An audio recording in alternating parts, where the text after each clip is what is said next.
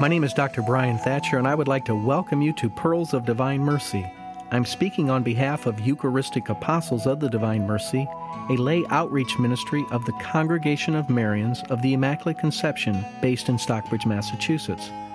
Our mission is to form Divine Mercy prayer groups or cenacles where people learn the faith and then build up the local church through spiritual and corporal works of mercy, and to promote the real presence of Jesus in the Eucharist and recitation of the Divine Mercy Chaplet during Eucharistic adoration for the intentions of the sick and dying. Our website is at www.thedivinemercy.org, thedivinemercy.org. For information on the ministry, please call us toll-free at 877-380-0727.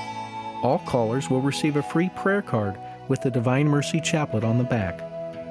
Quotations of St. Faustina are taken from her diary, Divine Mercy in My Soul, copyright 2001, Marians of the Immaculate Conception. Today's topic will be on the Feast of Divine Mercy. St. Faustina's diary contains 14 passages in which our Lord requested that a Feast of Mercy be officially established in the Church, and Jesus asked that the Feast of Mercy be celebrated on the first Sunday after Easter. That day is a day of grace for all people, particularly for great sinners. He told her, "This feast emerged from the very depths of my mercy, and it is confirmed in the vast depths of my tender mercies." There are many promises associated with the feast, the greatest of which is the reception of Holy Communion on that day. Our Lord made the promise of complete forgiveness of sin and punishment if one approaches the fountain of life on that day with an attitude of trust, and also meets the requirement of performing deeds of mercy, as the Lord made known through St. Faustina. In other words, the grace equals the one we receive in the sacrament of Holy Baptism. Now, this is not a plenary indulgence from the Church, yet the graces received on the day make it similar to a second baptism, for on that day our souls are washed clean again and made as white as snow. He told St. Faustina, "I want to grant a complete pardon to the souls that will go to confession and receive Holy Communion on the Feast of my mercy. Whoever approaches the fount of life on this day will be granted complete forgiveness of sins and punishment." The greatness of this feast lies also in the fact that everyone, even those who are converted on that very day, may obtain the great grace of the feast. Bringing great joy to all the people, Pope John Paul II fulfilled Jesus' request on April 30th, 2000. He declared that the Sunday after Easter would be celebrated throughout the world as Divine Mercy Sunday. Our Lord requested that the image be venerated on that day as well. He told St. Faustina, "I want this image which you will paint with a brush to be solemnly blessed on the first Sunday after Easter. That Sunday is to be the Feast of Mercy." And again he said, "I desire that the Feast of Mercy be a refuge and shelter for all souls, and especially for poor sinners. On that day the very depths of my tender mercy are open.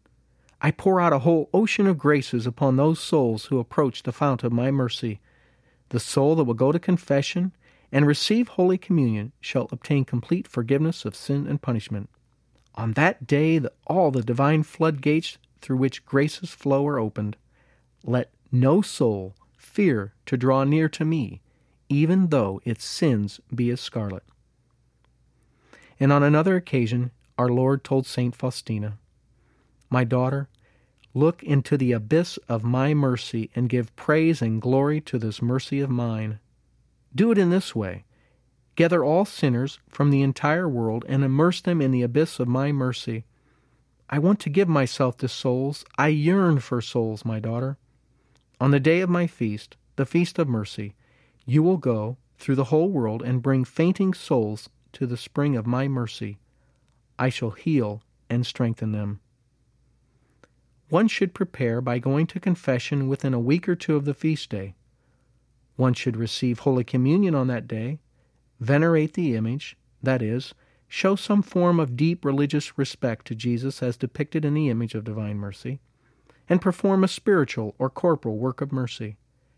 emphasis should be on placing greater trust in Him in our daily situations and struggles, as trust in Him is the most adequate response to God's mercy, and in living the Divine Mercy message.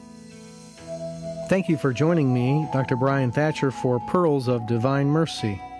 If you would like to know more about our efforts to form Divine Mercy prayer groups or cenacles, and to promote recitation of the Divine Mercy Chaplet during Eucharistic adoration for the sick and the dying, please call our ministry toll-free at 1-877-380-0727, or look at our website at www.thedivinemercy.org, thedivinemercy.org.